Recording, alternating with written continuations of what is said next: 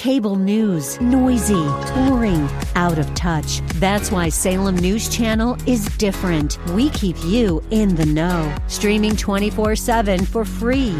Home to the greatest collection of conservative voices like Dennis Prager, Jay Sekulow, Mike Gallagher, and more. Salem News Channel is unfiltered and unapologetic. Watch anytime, on any screen, at snc.tv and Local Now Channel 525. WLCC Brandon. Faith Talk Tampa. Online at letstalkfaith.com. Or listen on TuneIn and Odyssey.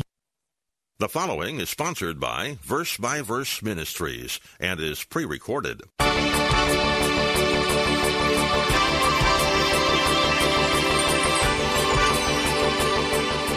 As we've already seen, at salvation, we receive the very life of Christ within us.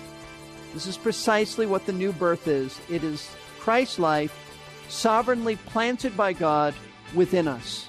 When this takes place, it produces a radical change in our lives. We become, in the words of the Apostle Paul, we become new creatures in Christ.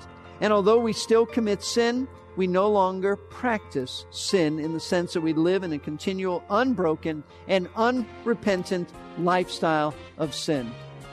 In his book, Mere Christianity, C.S. Lewis expressed the call of Jesus in our lives this way: "Give me all of you. I don't want so much of your time, so much of your talents and money, and so much of your work. I want you, all of you. I have not come to torment or frustrate the natural man or woman, but to kill it. No half measures will do. Hand it all over to me, the whole outfit, all your desires, all your wants and wishes and dreams. Turn them all over to me and give yourself to me, and I will make of you a new self in my image. Give me yourself, and in exchange I will give you myself. My will shall become your will. My heart shall become your heart." What a wonderful offer Jesus makes, isn't it? Welcome to Verse by Verse, a Bible class taught by Pastor Steve Kreloff of Lakeside Community Chapel in Clearwater, Florida. Today, Pastor Steve will be concluding his fourth message in this series from 1 John about how to recognize the children of God. Last time, Pastor Steve gave us two reasons why the child of God practices righteousness. First is because of the very nature of sin. We are under Christ's authority, and so we submit ourselves to Him. Secondly, it's because we understand why Jesus died. If He went to such great lengths to save us from sin, how could we willingly return to it? Let's listen now as Pastor Steve moves on to the third reason. The third reason John tells us why a true child of God practices righteousness is because they have a relationship with Christ. Verse 6. No one who abides in Him sins. No one who sins has seen Him or knows Him. Now, to abide in Christ means to remain in fellowship with Him. In other words, to have an ongoing relationship with Him. John says that the one who has a relationship with Christ no longer sins. Let me clarify this. We went over this last we studied this, but I need to remind you. The key to understanding what John means by this is to know that the verb sins is in the present tense in the Greek text, meaning continual sinning. John is not saying that once you become a Christian, you no longer commit any sin. That would contradict what he said in chapter 1. We do sin, so we confess our sins. What John is saying is that once you become a Christian, you no longer, watch this, habitually practice ongoing sinful defiance and rebellion against Christ in your lifestyle. In other words, a true child of God no longer practices sinning as a way of life like he once did before he was saved. It doesn't mean that he doesn't have a sin struggle. It doesn't mean that he doesn't fall down a bit. But he doesn't live the way he used to live. Total domination by sin. And the reason for this is because the moment we entered into a relationship with Christ, the Lord did subdue our sinful hearts. And He gave us a new nature that wants to obey and please Him. So these are the three reasons that we've already studied. We want to look at the fourth and final reason that John gives for why a child of God practices righteousness rather than sin. And his fourth reason is this: because Jesus Christ is the source of our righteousness. He's the source of a child of God's righteousness. It stems from Him, not the child of God. Verse 7, little children, make sure no one deceives you. The one who practices righteousness is righteous, he says, just as he meaning Christ, is righteous. Now notice the first thing that John does, folks, is he gives us a warning, gives them a warning. He warns this flock about being deceived. And apparently the reason John was compelled to say this is because the Gnostic teachers, though maybe not in their church assemblies, were trying still to deceive these folks, maybe by personal contact. And they were telling them, and this is important for you to understand, they were telling them, you can be a Christian and yet live like the devil. It really doesn't matter how we live. Yeah, we're Christians. No, we don't really care what the Bible says. We're going to be immoral. We're going to be unethical. We're going to lie. But we're Christians. That's apparently what they were saying. Understand what the Gnostics believed.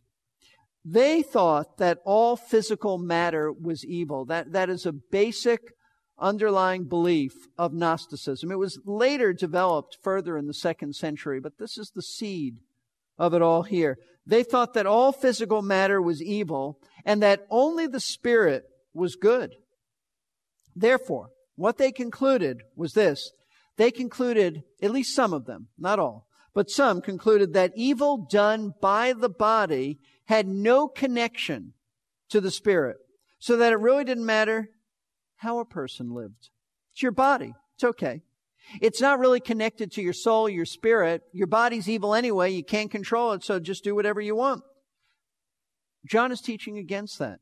John's teaching against that. He's teaching us not to be deceived by anyone who claims to know Christ and yet lives like the devil and says they're still saved. They are not saved. In other words, he is warning us about deceptive teachers who say that holiness is unconnected to being a Christian.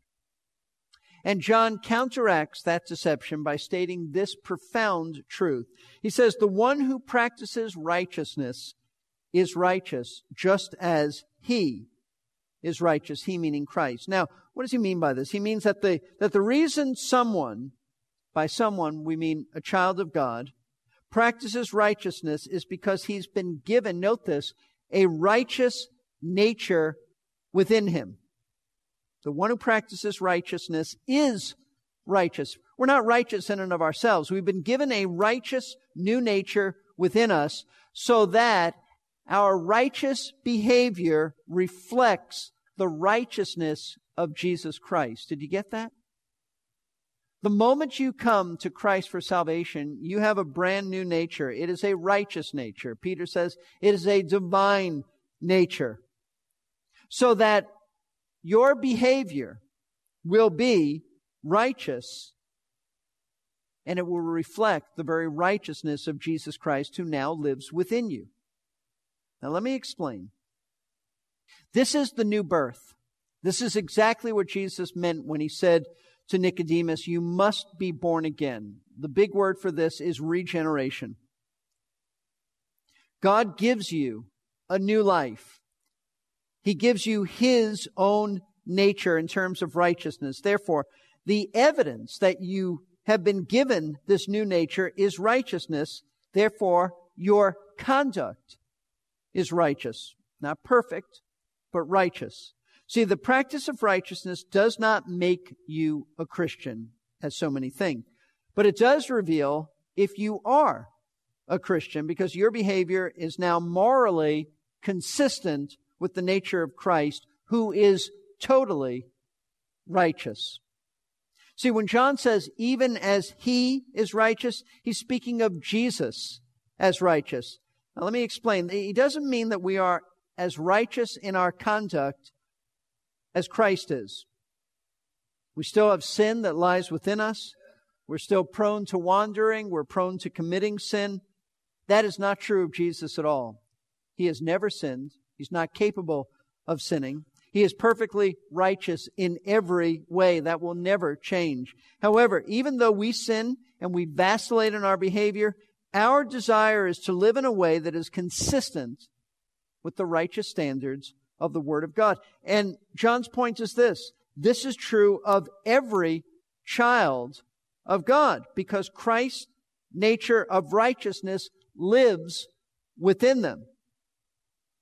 See, Christ himself is the source of a believer's righteousness. He's the source. And we want to live righteously because he lives within us and he's righteous. It's as simple and yet profound as that. But that's not true of any unsaved person, and that's the difference, as John proceeds to point out in verse 8. The one who practices sin is of the devil, for the devil has sinned from the beginning. So John is saying all non-Christians are of the devil, in the sense that the devil dominates their behavior. That's a frightening thought. The devil dominates the behavior of all unsaved people, whether they believe in him or not. And in dominating their behavior is always sinful because Satan is always and totally sinful. And he's been totally sinful, John says, from the very moment that he decided to rebel against God.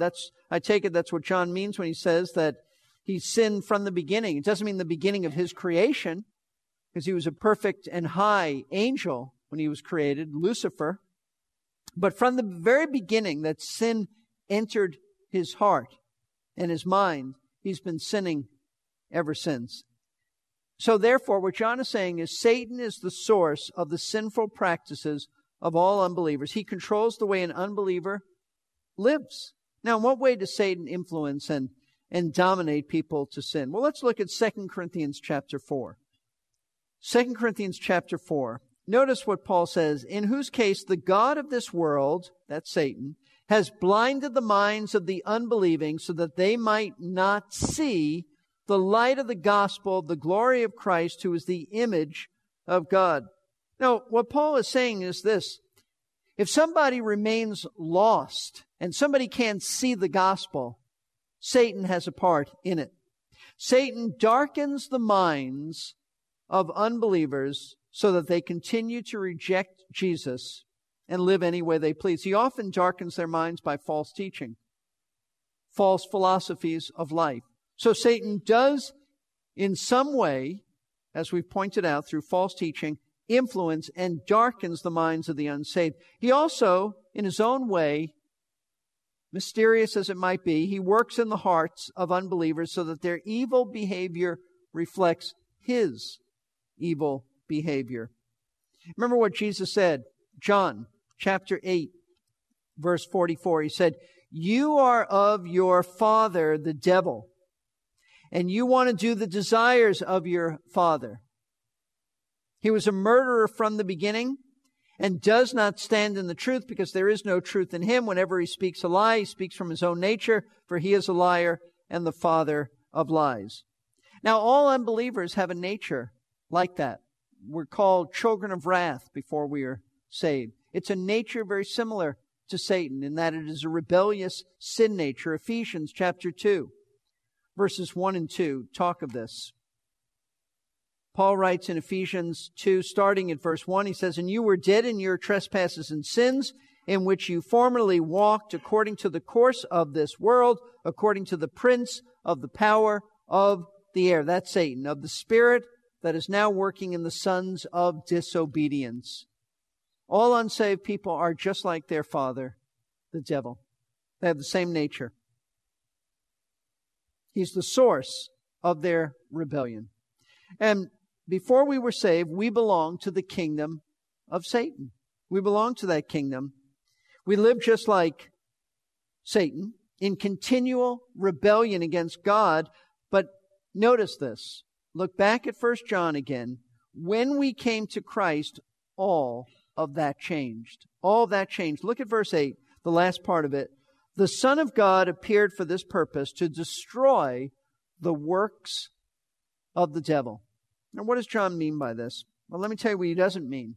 John doesn't mean that once you become a Christian, the devil no longer has the ability to tempt you to do evil.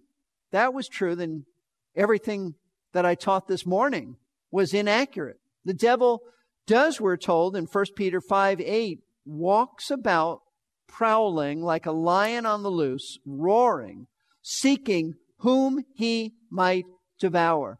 And Peter, obviously, when he says this, 1 Peter 5:8, is referring to believers. He's writing to believers. He's warning them about Satan trying to destroy their lives.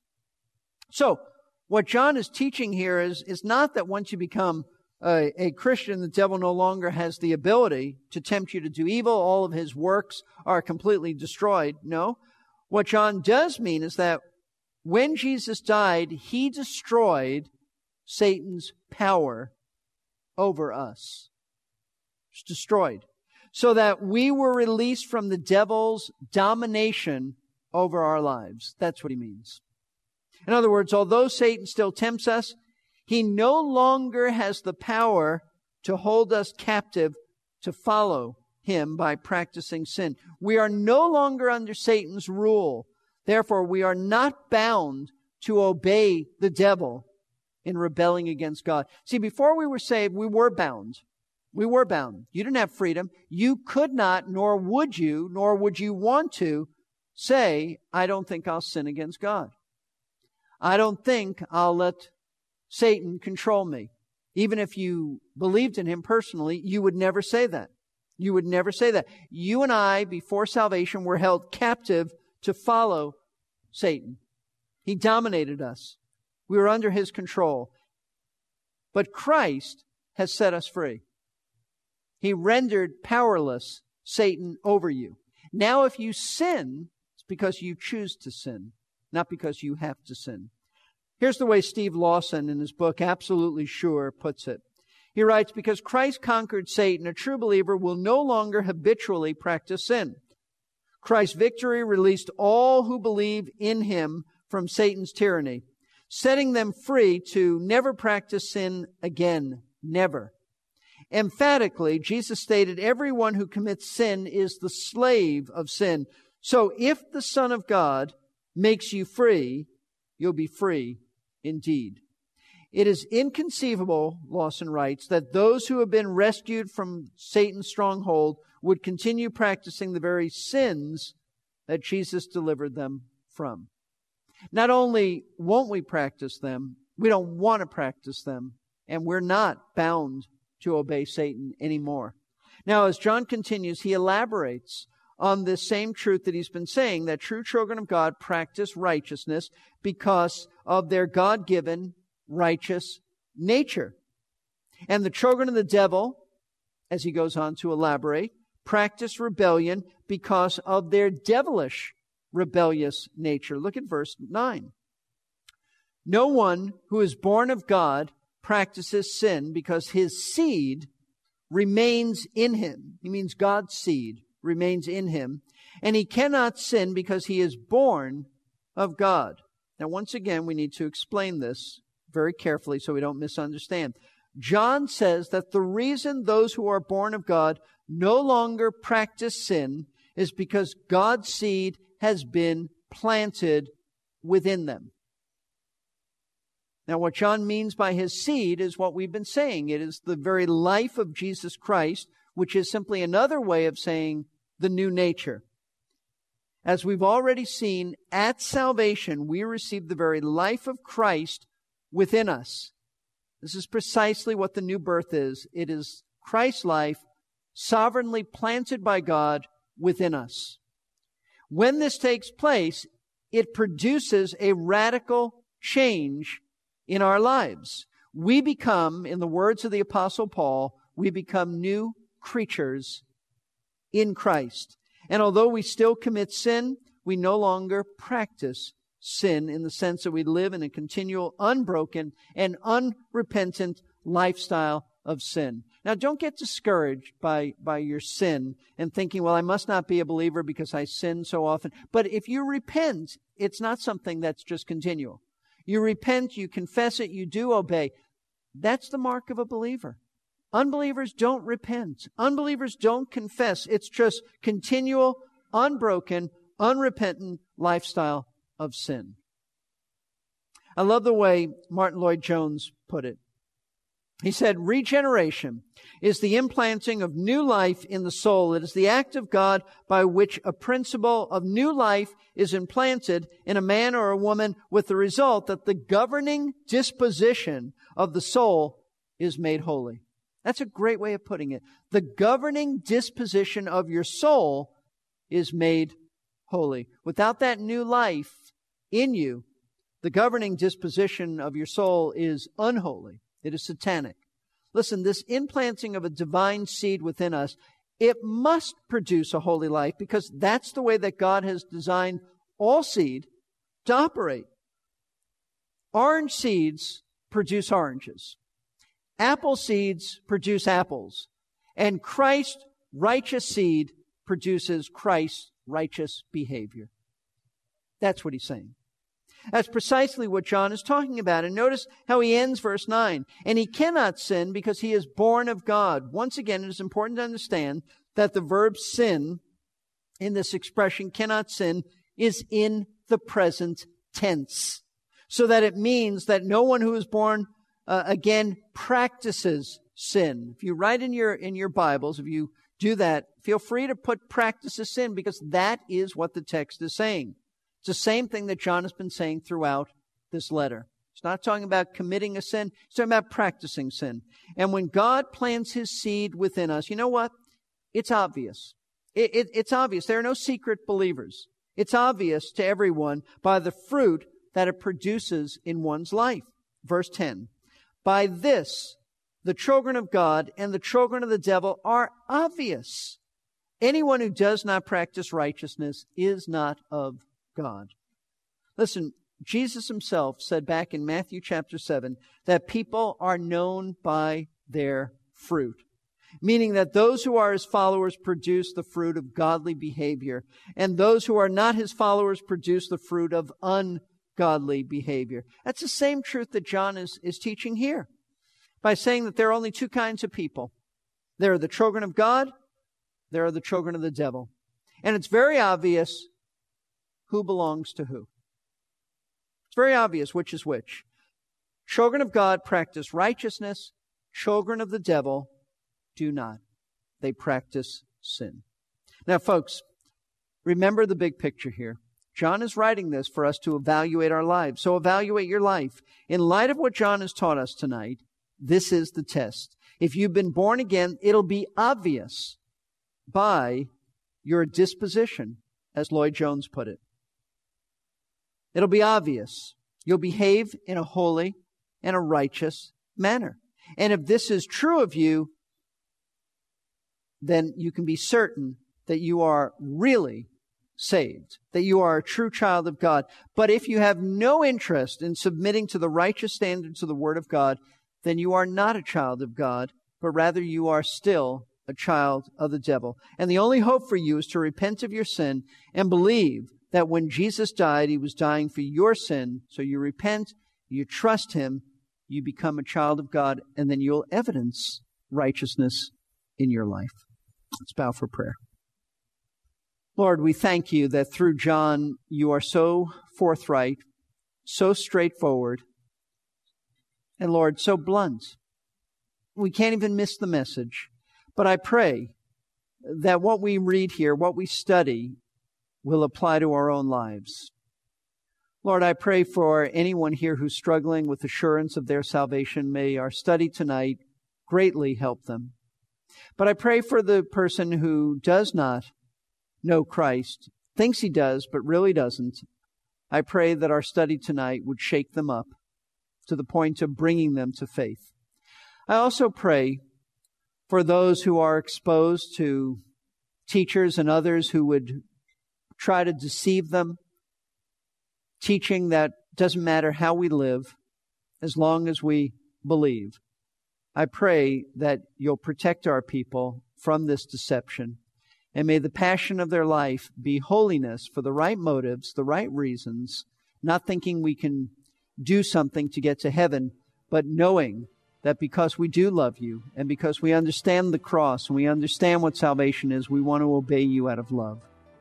We pray you'll take all that we've studied tonight and build these truths into our lives. We pray this all in Jesus' name. Amen. Amen. Thanks for listening today to Verse by Verse with Pastor Steve Kreloff of Lakeside Community Chapel in Clearwater, Florida. If you want to know more about how to be sure of your salvation, you can call Lakeside at 727-239-0306. Today's class concluded the fourth sermon in a series and is available on CD. To request a CD, call that same number and ask for message 8743, How to Recognize the Children of God, Part 4. The number again is 727-239-0306. To listen again to today's or any previous broadcast, visit our website, versebyverseradio.org. This is Jerry Peterson. I hope you'll tune in for the